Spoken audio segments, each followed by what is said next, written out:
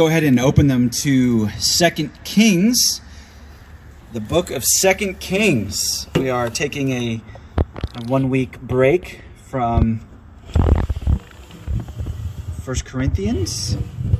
Pastor Steve and his family are on a little vacation of sorts in Williamsburg. So we want to keep them in our prayers.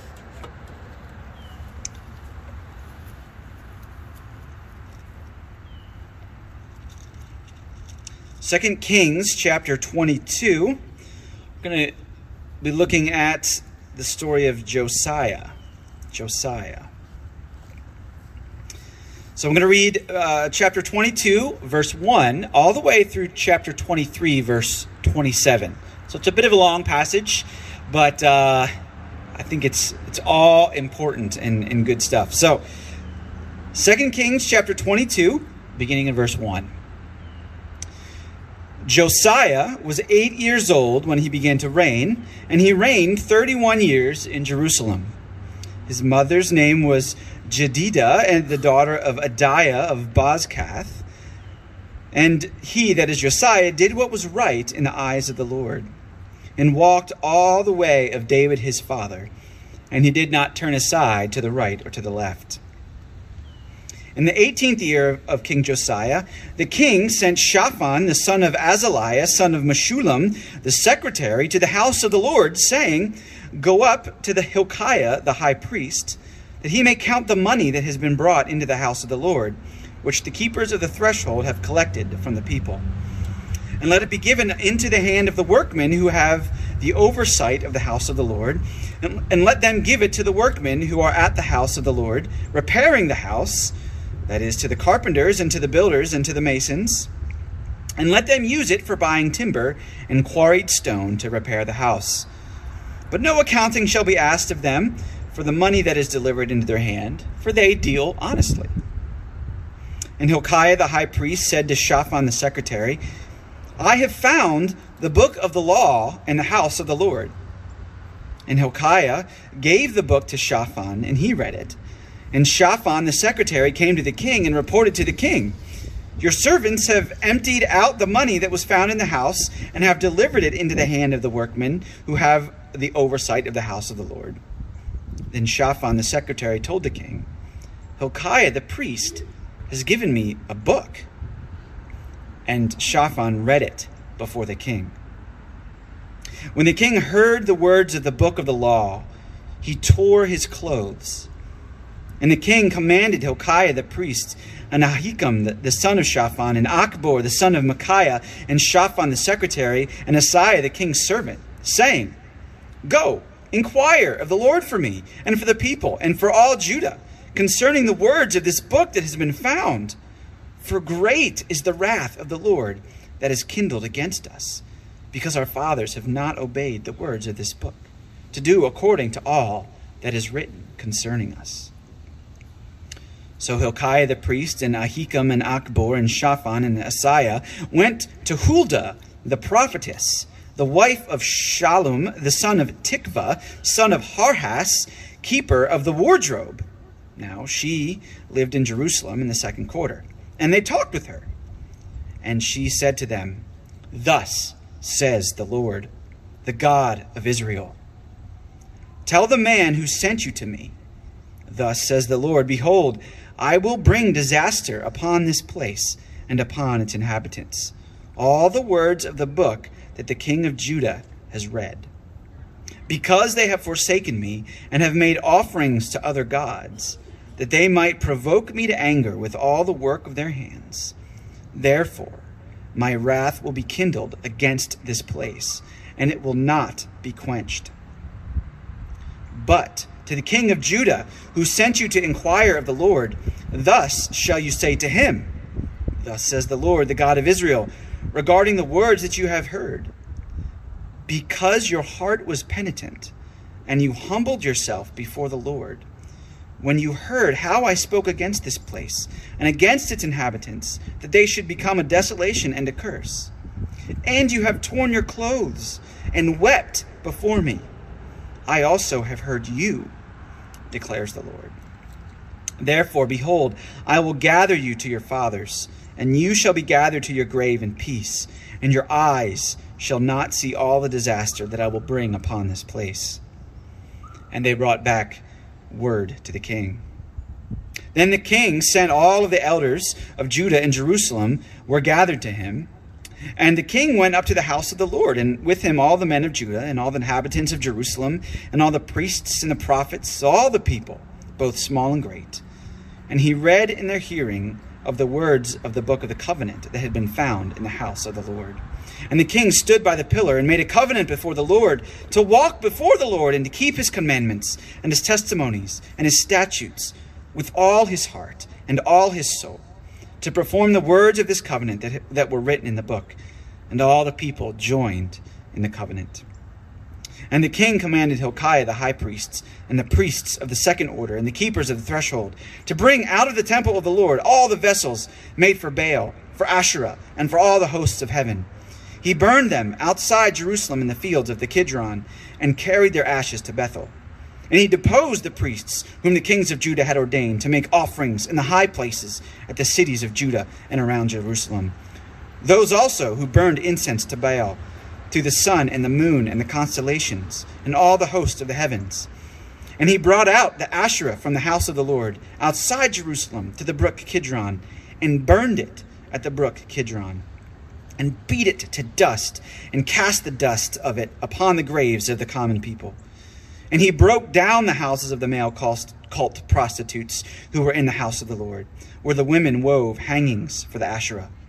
And he brought all the priests out of the cities of Judah and defiled the high places where the priests had made offerings, from Geba to Beersheba.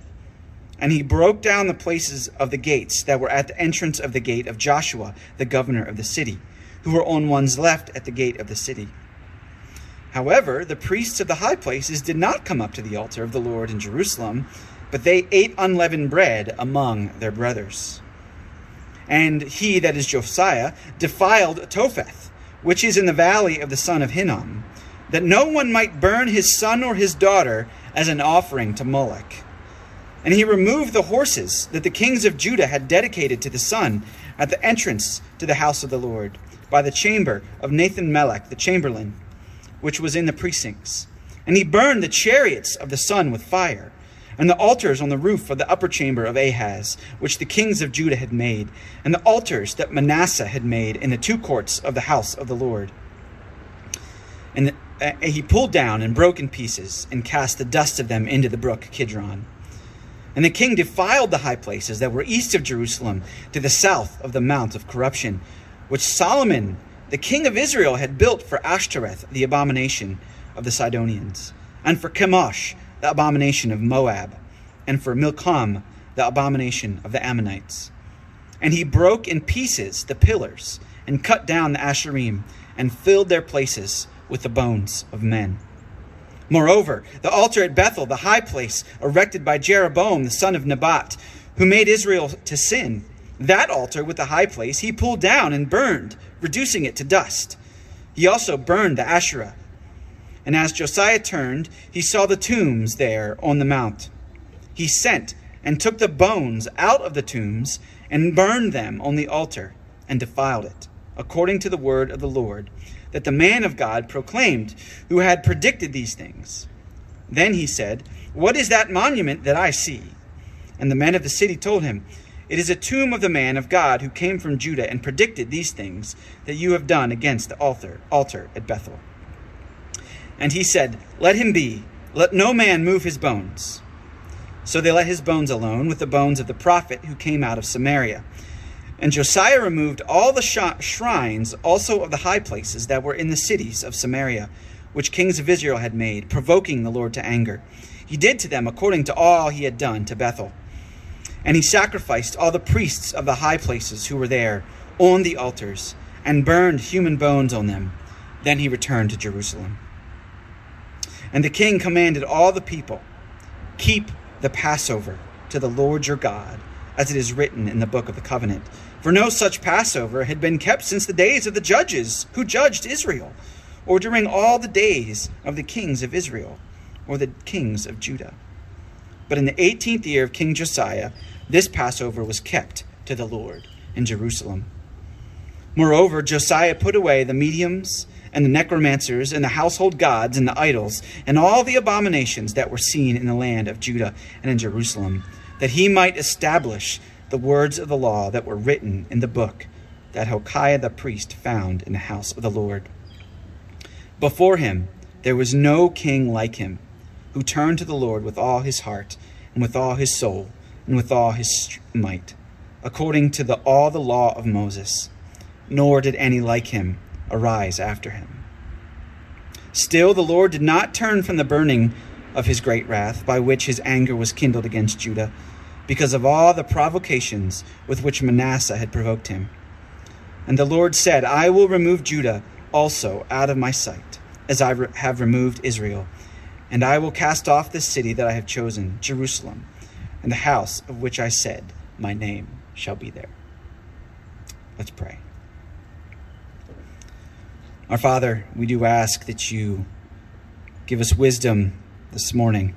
Give us insight. Would you give us understanding as we not only hear your word and seek to understand it, but as we seek to apply it to our hearts.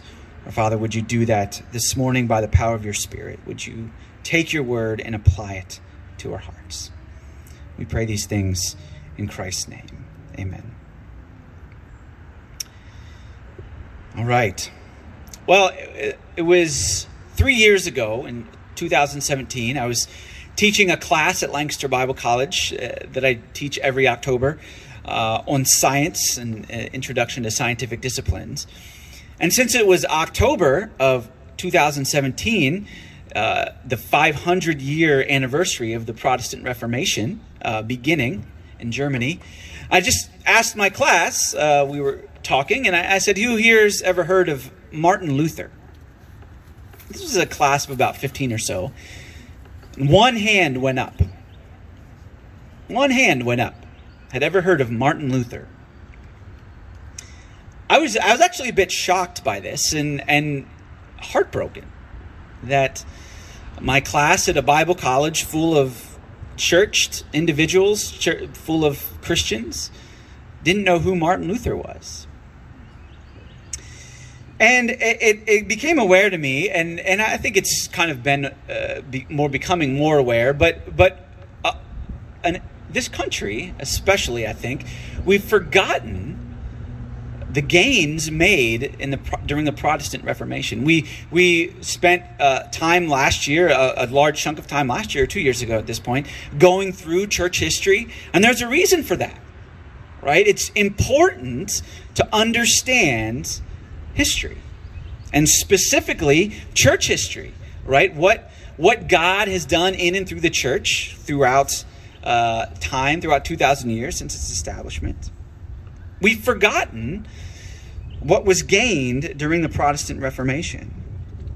And it's not only the people that we've perhaps forgotten. It's not only the doctrinal distinctives, why Martin Luther said, no, the doctrine of the Catholic Church is wrong. We've not only forgotten the doctrinal distinctives, but also, I think importantly, how doctrine dictates church practice and worship. Not just the doctrine, but how doctrine dictates church practice and worship. You see, the Reformers understood well, and they looked at the Roman Church, and they saw the inextricable link between Roman wayward doctrine and Roman wayward practice. There's an inextricable link there.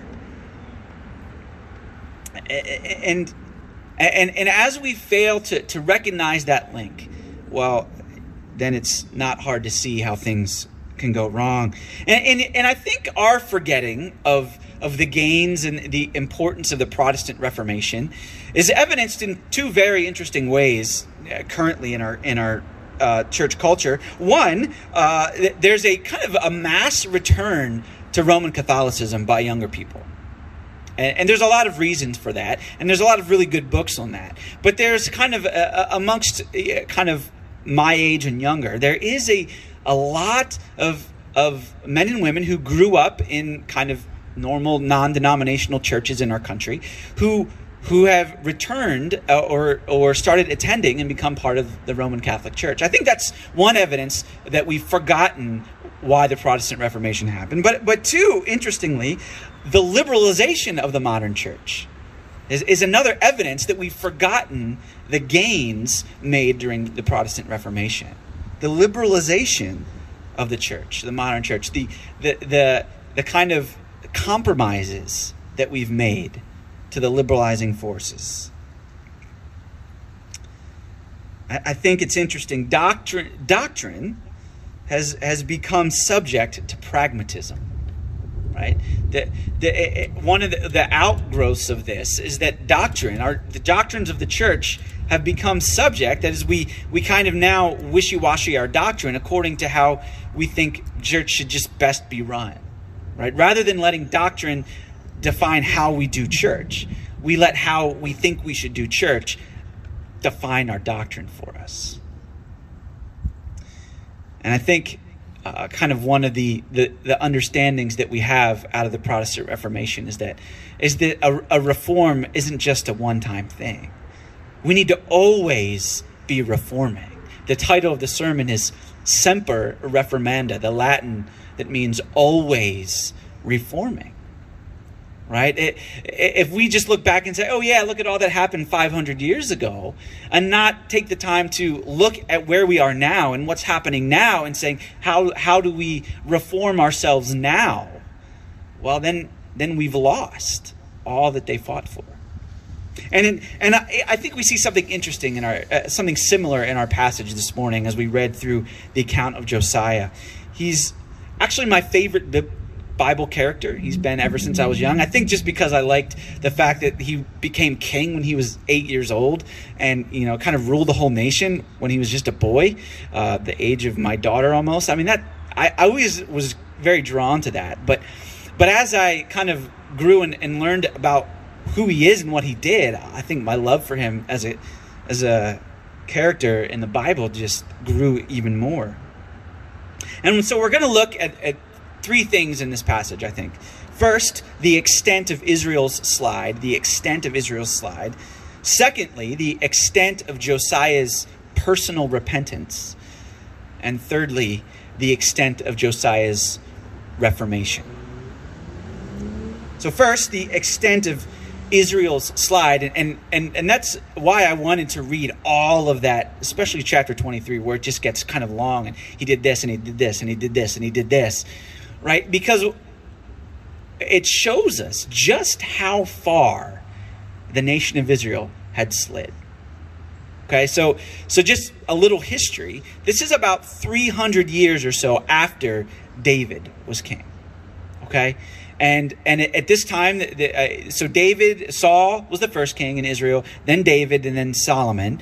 And then after Solomon died, the kingdom split into Israel and Judah, Israel being the northern kingdom, Judah being the southern kingdom. By this time, Josiah's reign, the northern kingdom, Israel, had already been sacked by Assyria, taken captive. It was just the southern kingdom left, Judah. And the line of kings in Judah was really the true Davidic king line. And what we've seen, and as we read this, is just this slow decline in Israel. And we see this in a couple ways. First, we see that they lost the book of the law, right? It's fascinating when you look in here, right? And see kind of the high priests and the secretary's response. When Josiah sends them in to say, clean out the temple and fix it up. Josiah's in the middle of a repair, cleaning the temple, fixing it, right? And the high priest goes in and it just says, I found the book of the law, right? This is verse 8, in the house of the Lord. So the high priest at least knew what he found, right? But he says to the secretary, and then he sends the secretary back to Josiah, and look what the secretary says. He's like, in verse 10, the secretary told the king, Hilkiah the priest has given me a book. He's given me a book. I don't know that the secretary there's no indication that the secretary had any idea what this book was, or even that Josiah had any idea what this book really was. It had gotten lost. It was buried in the temple somewhere. No one knew where it was.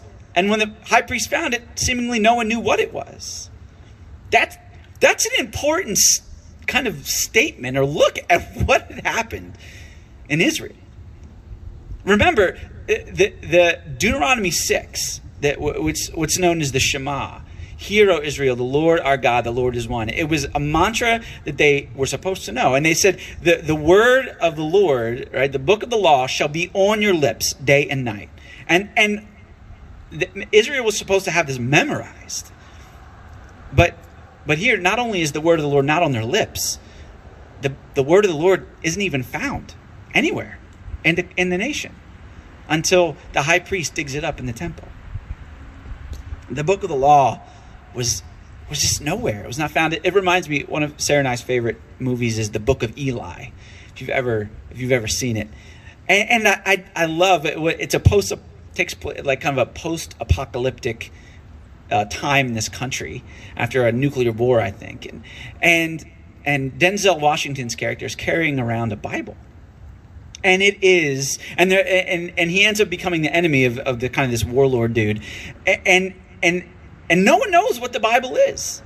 And another character comes along and travels with Denzel, and she's so fascinated because this Bible was so rare, and it was said to have so much power that it was worth so much, and yet no one knew what it was. And it just reminded me of what we see here. The book of the law was so foreign from anyone's mind. They had no idea what it was when they found it. A second indication of this, how far the slide was no Passover had been celebrated. Did you catch that? We see in verse 20 in chapter 23 that Josiah celebrated the first Passover in Israel since the time of the judges. If you turn over to the parallel account in the book of 2 Chronicles, you see actually since Samuel, who's the kind of first character introduced in the book of 1 Samuel, was the last one to carry out the Passover in Israel. But none of the kings, not even our guy David, apparently carried out the Passover in Israel. That's a big deal. The Passover, right? This big feast that Israel was supposed to celebrate every year, that was a vivid picture and reminder of God miraculously bringing them out of Egypt, right? Saving them, the picture of salvation, birthing them as a nation. That they hadn't celebrated that in 400 years, at least, since the time of the judges.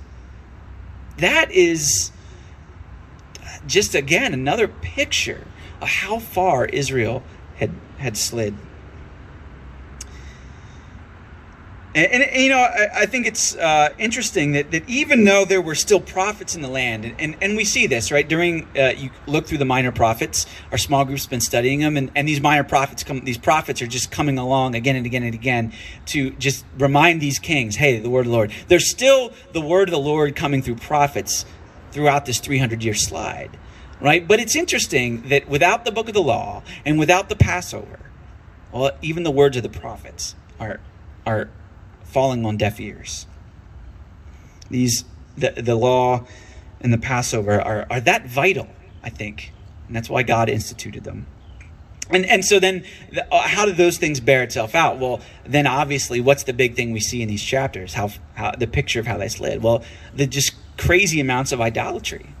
Right? You see again and again Josiah going here and he's tearing down this altar to this god, and he's going over here and he's tearing down this altar to this god, and he goes over here, he tears down this altar, and not only that, but he's burning things, and he's tearing it down, and he's finding things and ripping them out and sacrificing priests, which we'll talk about in a few minutes.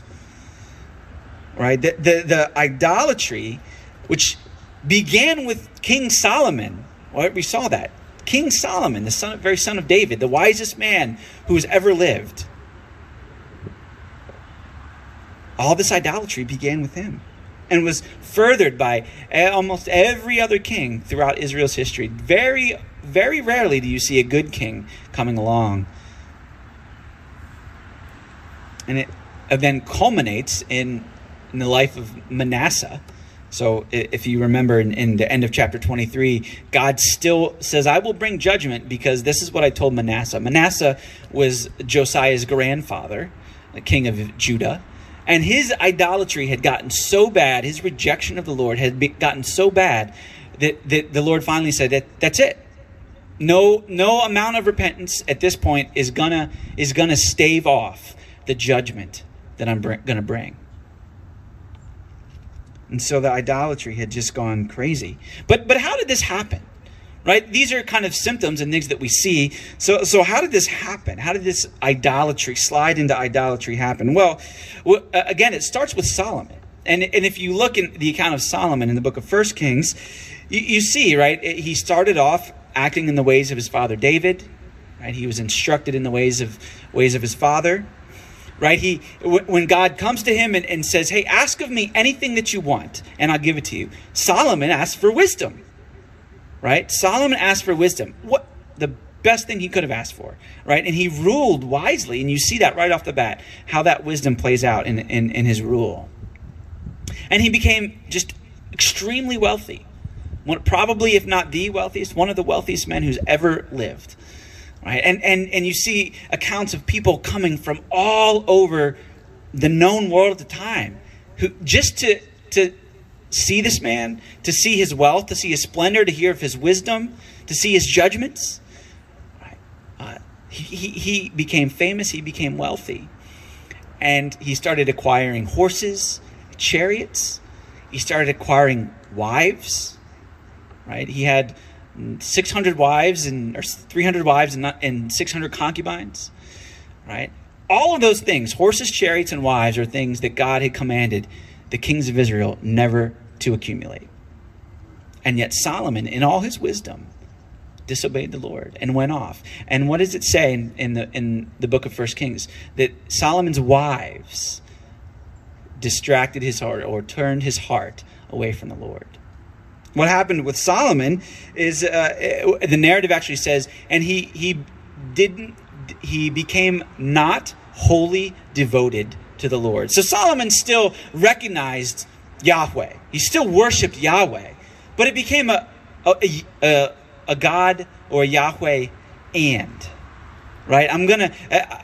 Solomon kind of started just accumulating or incorporating the gods of his wives into kind of Israel's worship. You see, Solomon established altars to three of the gods that belonged to his wives. He built them altars. Right? He said, I'm still going to worship Yahweh, but I'm just going to kind of incorporate into some of these other things here. Right? It's very possible that as people are coming from all over, right, Solomon would very easily say, yeah, let's kind of make them feel comfortable and welcome, and include some of what they do into what we do, and add some of their worship to our worship. It's probably still to Yahweh, but we can include some of them too.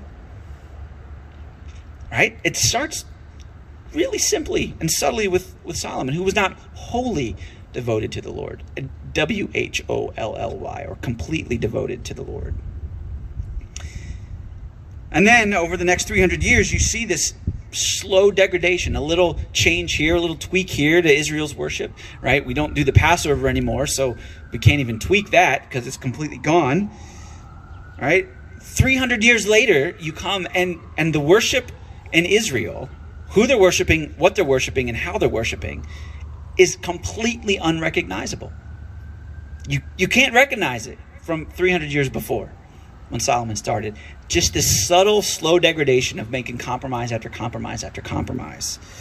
It reminds me of the game I used to play when I was little, Whisper Down the Lane or Telephone, right? When you get a line of people, the person at the front whispers a phrase and it goes down, and you get to the person at the end, and it was nothing like what the first person said, right? We all know that game that kids play, right? Well, that's what you see. That is human nature at its core, right? That as you go and compromises get made, and that's exactly what we see here, a slow degradation over the course of 3,000 years, or 300 years. And, it reminds me a little bit of the first temptation in Genesis, right? Where the serpent came to Eve and said, well, did God really say? Did God really say that, right? Satan's device, his primary temptation mode to God's people is to say, did God really say? Did God really mean when he told you to worship this way that you really had to do it that way? Did God really, really mean, when he said to have the Passover every year, that you had to do it every year? Why not just maybe once every 7 years? Because he likes a Sabbath, right? He likes things to happen on 7. So maybe just do it every 7 years. Maybe that would be okay. Did God really say? And that is Satan's primary device against the people of God. Did God really say? He gets you to question the very word of God and the authority of God's word and his commands to us. Seemingly harmless changes, perhaps, can take us places that God doesn't allow. And that's what we see here, to where it's not even recognizable 300 years later. So that's the extent of Israel's slide. Now let's look at the extent of Josiah's repentance. This is the scenario when Josiah steps onto the scene, right? And we do get this picture, if you read 2 Chronicles, that Josiah, even from a young age, was kind of acquainted with some of the things of the Lord. It's very likely that his mom or someone kind of raising him in the palace was a worshiper of Yahweh and did at least understand some things. Because Josiah, from actually fairly early on, even from the 8th year of his reign, he started kind of taking down some of the idolatry. But the picture that we see here in 2 Kings is that Josiah's personal repentance, his understanding of who he was and who the nation was before a holy and righteous God, comes when he reads the word of the Lord. Right? We see that in chapter 22. That he hears the word of the Lord, and what does he do? He tears his clothes. That's the first thing he does, right? This sign of just utter shock. Woe is me, I'm undone, for I've just read what I've just read. And not only does he tear his clothes in shock, but he says, I've got to know more. Right, I've got to know more. I want you guys to go and find this prophetess and ask her what more the Lord can tell me. Because this is what I read. Is there any way out? God promises judgment. Is there any way out? Can we repent as a nation? And what can we do to appease the wrath of God? Right? Josiah, he's broken, and he says, I want to know more. And so what we see here, I think, is two necessary elements of repentance. Two necessary elements of repentance. First, you see the inward, right? We see this of the inward of Josiah. We get his heart. How does it describe, as God is kind of speaking back to Josiah, how does God describe it? In verse 18, but to the king of Judah, say this. And then in verse 19, because your heart was penitent. 2 Chronicles says tender. Because your heart was tender and you humbled yourself. So this inward repentance looks like a penitent, tender, soft heart. Right? A brokenness, a sorrow over the sin of the nation.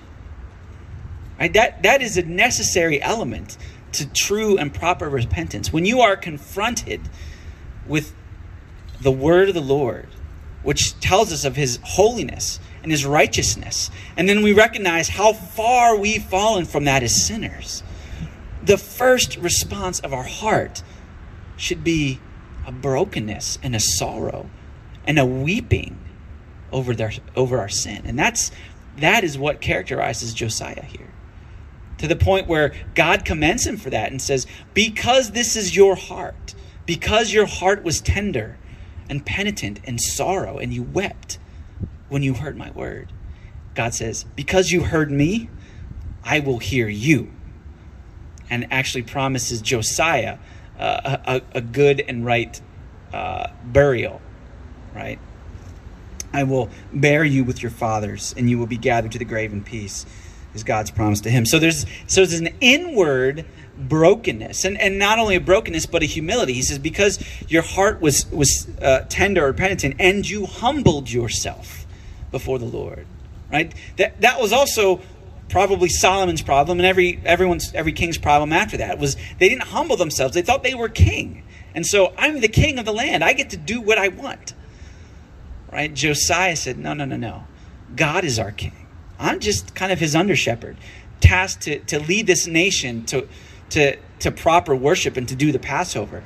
Right? And my fathers before me have failed and failed and failed again.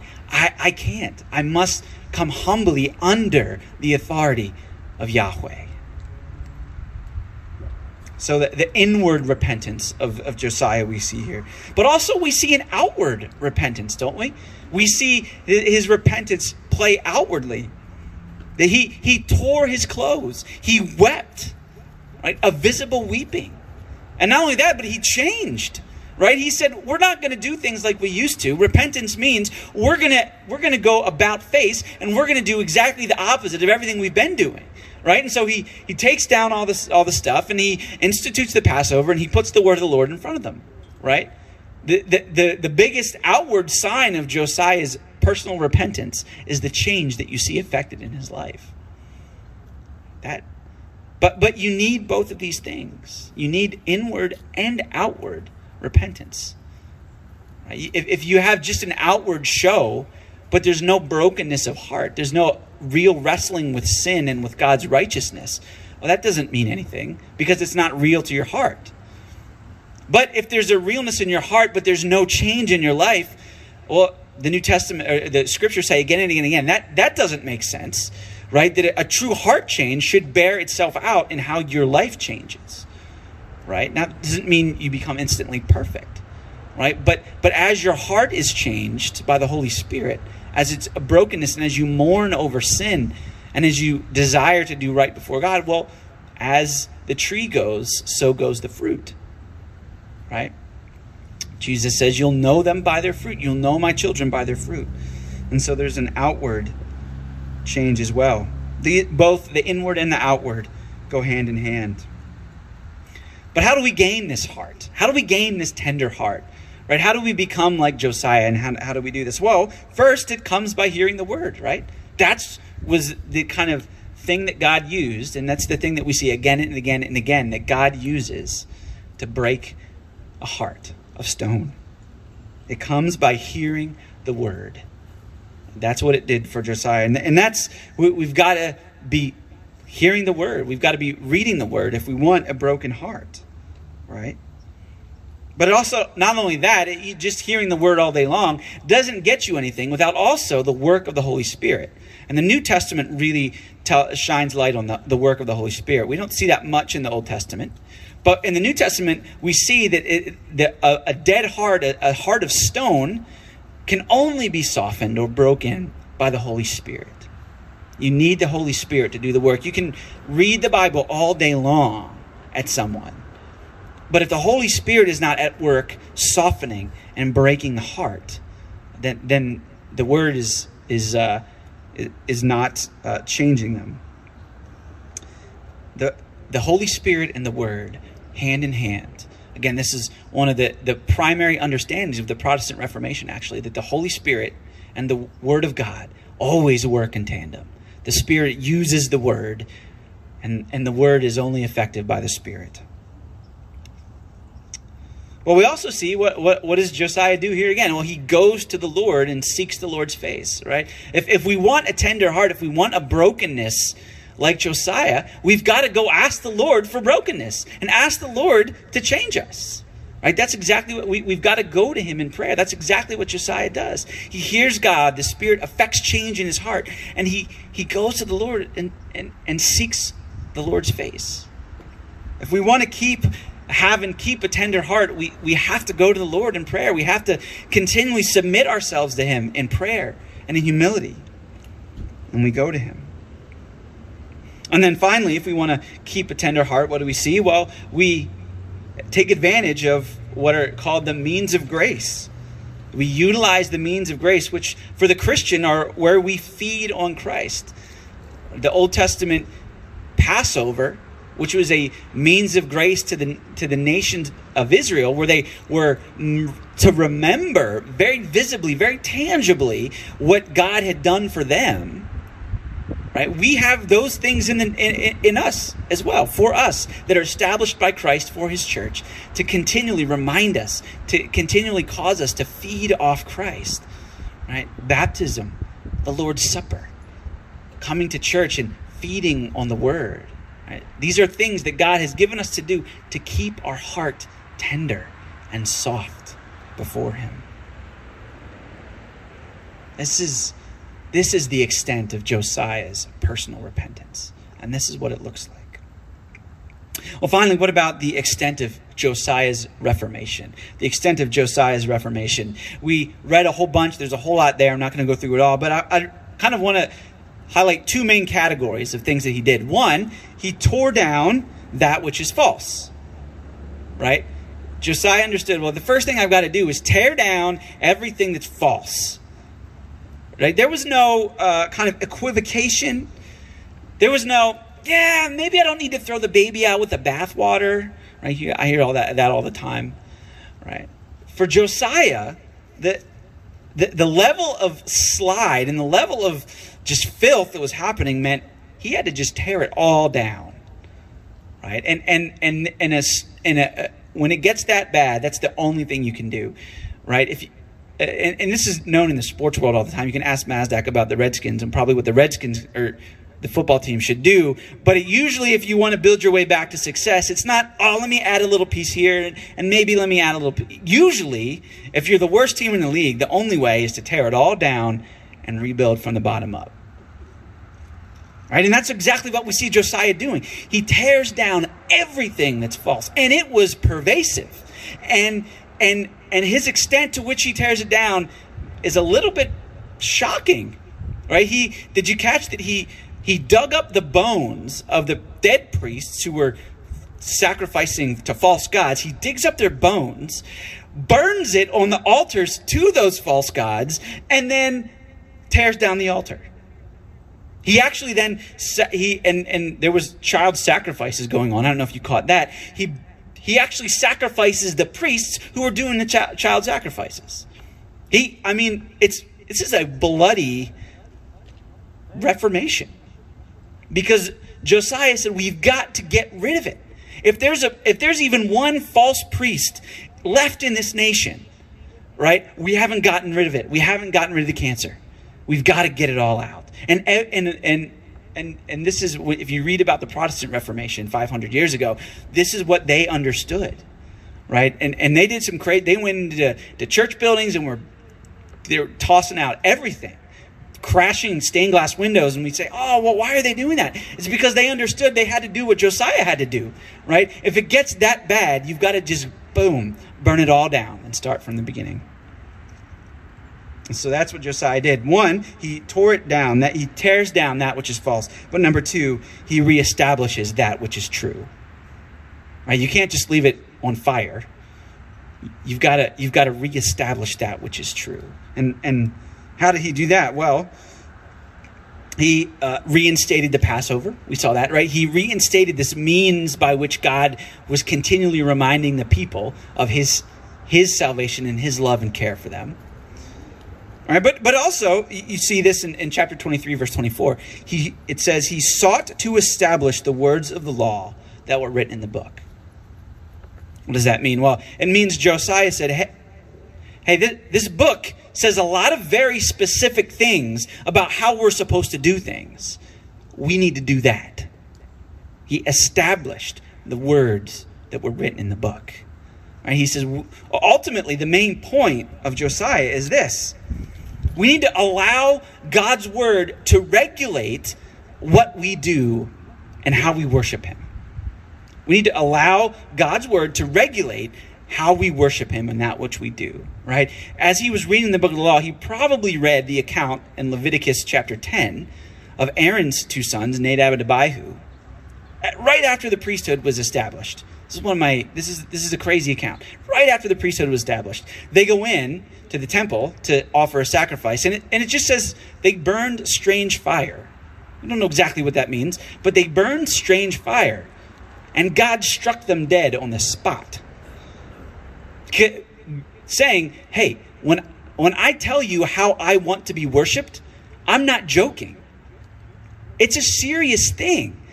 God wants to be worshiped in the way that he needs to be worshiped in the way that he wants to be worshiped. He's God. He has the authority to do that. The authority to dictate exactly how it is that his people relate to him, or that anyone relates to him. As the creator, as holy and righteous and perfect God, right? Sinners can't stand before him. So he tells us how we do that. He tells us how sin's gotten rid of and how we can relate to him. If we want to worship him and come to him and worship, he tells us how we do that. He told Israel that. The first two priests, besides Aaron, got it wrong. And God said, look, he killed them as a very visible reminder that I will be worshipped how I will be worshipped. And Josiah, I'm sure, read that and was probably cut to the quick because of it and said, wow, we've got a lot of work to do. He put the word of the Lord back to the center. So what does this mean for us? We look at Josiah and what happened in Israel, and we look at even 500 years ago, and what does that mean for us? Well, I think first and I've spent a lot of time talking about Israel in the Old Testament, and there's a common misunderstanding that, well, thinking through God regulating worship, he did a lot of regulating in the Old Testament, right? Look at all this, and he regulated everything. But in the New Testament, for us in the church, he doesn't really give us many instructions. We have freedom to do things however we want. That's actually a misunderstanding.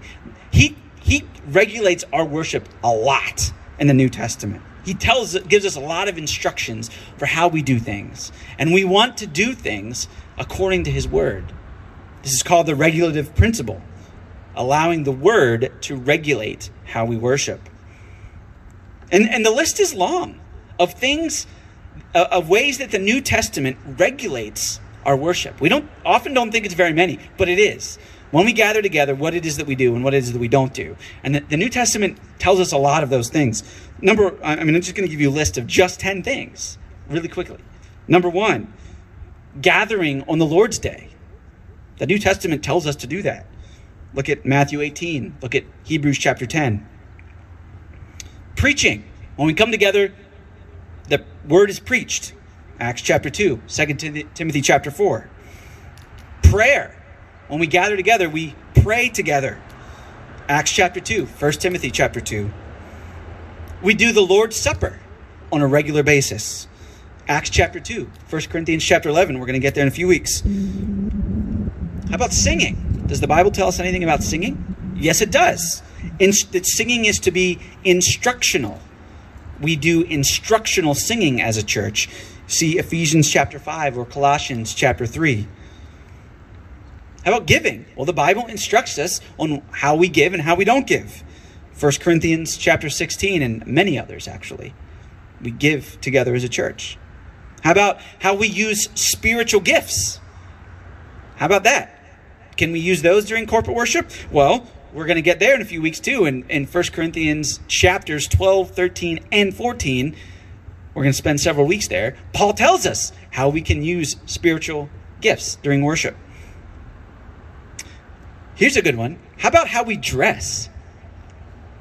Did you know the Bible actually gives us instructions, or some instructions, on how we dress during worship? See 1 Corinthians chapter 11, which we're going to get to in a few weeks, and also 1 Timothy chapter 2. The Bible gives us instructions on how we dress as a church. How about public discipline and rebuke? Carrying out public church discipline during corporate worship, right? Paul gives us commands in 1 Corinthians chapter 5, or if it's an elder, you do that. He tells us how to do that in 1 Timothy chapter 5, verses 19 through 20. And finally, number 10, personal conduct and behavior, how we act when we gather together. That's just a list of 10 of them. You could go on. But my point in giving you that list was to say this. God cares about how we come together in his name and worship him. And he gives us very specific instructions of how to do that. And our goal as elders is to follow those instructions to the T. Because if we don't, well, we're not being regulated then by the word. And that's what we want. We want to be Josiahs. We want to be like our forefathers, the Protestant reformers, who said, no, the Word of God needs to dictate why it is we do what we do. Perhaps there's a question or an objection in your mind. Say, well, Keith, you play guitar on a Sunday morning. The Bible doesn't say you can do that. So why do you do that? The Bible doesn't give you instructions to play guitar. Why do we let guitar or piano even, or organ? Not in the Bible either. Why do we do that? It's a good question. And here's basically your answer. Remember the connection between doctrine and practice. Remember the connection between doctrine and practice that we talked about, right? So there is some freedom to worship God and do different things in worship, insofar as it doesn't transgress biblical commands or prohibitions. So we can't do things that he said we can't do, and we have to do things he says we have to do. But deeper, we can't do things that transgress the underlying doctrines of what he tells us as well. And here's what I mean, and let me get specific on the guitar issue, right? Just one example. And I want to say, first of all, there are some churches who, good churches who say, yeah, the guitar's not in there, so we're going to sing a cappella all the time. We don't even want to broach that and get close to doing something God doesn't allow us to do, so we're not going to even have guitars. We're just going to sing a cappella all the time, right? So there are some churches who go to that extent. We're not one of them, for the reasons I'm about to explain. But there are churches, good churches, who do that. But here's specifically what I mean, for example, with a guitar, right? Well, it's allowable in that God doesn't say we can't have guitars or we can't have instruments, right? There's continuity between the Old and the New Testament. What you see in Old Testament worship is just the ability to make a joyful noise with kind of anything you've got. They had tambourines, they had dancing. Right? Now, there's some discontinuity as well between Old Testament worship. But, instruments are okay in that. But here's the underlying doctrine portion. I can use guitar in so long, right, as it doesn't transgress an underlying doctrine as well. Well, what doctrines would it be? Well, one, the doctrine of God's glory, right? We gather together for God's glory. First and foremost, right? So if I'm up here rocking guitar solos all the time, am I doing that for God's glory, or am I doing that for my glory in the setting of corporate worship? Now, you guys are looking at me and saying, oh, wow, Keith Kaufman is an awesome or a crappy guitar player, right? Whichever it may be, right? The focus becomes on me then, right? And not on God. And so that's the underlying doctrine that I would be transgressing if I got up here and did guitar solos all the time, right? Is the glory becomes mine and not God's. And God says again and again and again, I will have my glory. And so there's one underlying doctrine that I might transgress, which is why we don't have long guitar solos up here. Why we keep things simple, because we want God to be glorified and not the musicians. But also that instructional singing, that our singing is meant to instruct one another. Okay? And what can happen if we say we're inside and we turn the lights down low and we kind of get the good feel-good music going and we're singing and we repeat choruses 100 times. And I'm going to write a book on this at some point, but there's something called musical manipulation, where I can use music to manipulate everyone's emotions and get you in some kind of fervor or frenzy, not because of what you're singing or who you're singing about, but because of the music. It feels like a U2 concert instead of corporate worship, right? And even good churches and good people that I know and love have kind of fallen into that, not understanding that the way that we do music can manufacture false emotions, rather than letting the glory of God and the words that we're singing and the truth that we're singing give him the glory. And so that's one very real example of why we do what it is we do, why we like to keep it simple with just a guitar and a piano. If we have a drum up here, I'm completely fine. I've asked Kevin a number of times if he'd be willing to play guitar or play drums, or Steve has some tom-toms. we're fine with that, right? But ultimately, if we get to that point where we're saying it becomes about us and not about God, and we are using music and instrumentation to manipulate your emotions, well, then we've crossed the line. And that's what we don't want to do. And so we're completely happy just with a guitar and a piano as well. But God can bring other musicians along our way, and we'll make those decisions when they come. There's another very, very real kind of decision and situation that we're really thinking a lot through now. And I just want to talk a minute about it. And that's the use of technology. Live stream. What do we do about that? Right? Obviously, the Bible doesn't talk about live streaming things or computers or the internet or anything like that. Right? So how do we think through that, and why have we made some of the decisions that we make? And I want to say there's room for disagreement here, right? And that's okay. But this is how we think about this, right? Is we say is there commands or prohibitions that we're transgressing, and are there underlying doctrinal principles that kind of support or uphold those decisions we're making, right? So. Technology is an instrument that can be used to help us bring glory to God, right? The fact that we have a sound system and a microphone, right, that you all can hear what I'm saying is a good thing, and there's no underlying doctrinal principle that would transgress, right? But when we make the move to say, all right, we're going to have our corporate worship service, and you can be in Texas, and you can get the feeling that you're gathering with us, right? That you could be part of our church. And I do want to say, and I want to say, first of all, this is not how we viewed live stream when we did it, right? But we tried to be very clear about why it is we do. But there are churches in the Southern Baptist Convention who have said, we're going to have online campuses. We're going to have online church only forever, right? Because we can have people 2 states over who can now be part of our church and can worship with us. And what we've said and discussed is, well, when the Bible says a church is a gathering, there's the doctrinal principle of the local body of believers and the importance of gathering together. All of that list of stuff is corporate commands. And if we make it so that someone from 2 states over can essentially try to be part of our church without getting involved in a local gathering, well, then we are doing that person an injustice. We're doing the doctrine of the Word of God, the doctrine of the church, an injustice, right? So that's how we have to try to think through things, and just to kind of let you everyone in on how we've thought about some of these things, right? Is are there underlying doctrinal principles that we would transgress, or that run contrary to decisions that we might make? And we've seen this again and again and again in the church in America in the last 100 years, right? Where, like I said at the beginning, pragmatism rules the day rather than letting the Word of God rule the day. And what does the Word of God proclaim to us, right? And we just need to get people in the door.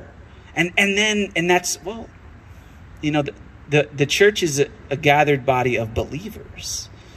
And so we want to be clear about what the gospel is, right? We want to proclaim openly and boldly the word of Christ and the gospel of Jesus Christ, right? But we want to expound all of the scriptures and give all of this that the scriptures tell us to say and do. So in conclusion, you know, we always have to be in this process of reforming, of evaluating what it is that we do, why we do it, right? Are we bringing glory to Christ alone, or are we glorifying ourselves or our own ingenuity somehow? The gospel of Jesus Christ and the purity of that message demands that we be regulated by His word and His word alone. We don't have the freedom to just do whatever we want because we think it feels good, or we think people like it, or we think the culture around us might find it acceptable. We do it because God's word tells us we do it. And that's important. Jesus and the atoning work that He accomplished on the cross is always at the center of what we do. Let's pray.